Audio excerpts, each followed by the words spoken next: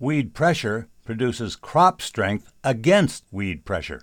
David Sparks, Idaho Ag Today. New University of Idaho research raises the possibility that exposing a crop cultivar to several generations of heavy weed pressure may be an effective way to breed more resilient varieties. Doctoral student in the Department of Plant Sciences, Albert Kwarteng, has been saving and replanting repeated generations of spring wheat seed derived from parent plants raised in a weedy environment. The research seems to suggest that the response is an epigenetic mechanism, meaning that over time and after generations of exposure to a common stressor, plants and animals can develop a stress memory to help themselves cope. Here's Kwarteng. Just to look at those closely and see if there's any change in the hormones, which we've seen in the past for stress mechanisms. And we've also seen in the literature that there's also changes in the DNA methylation. Going forward, in late 2022, after finishing with his fifth generation of trials, Kwarteng hopes to analyze his wheat plants in a laboratory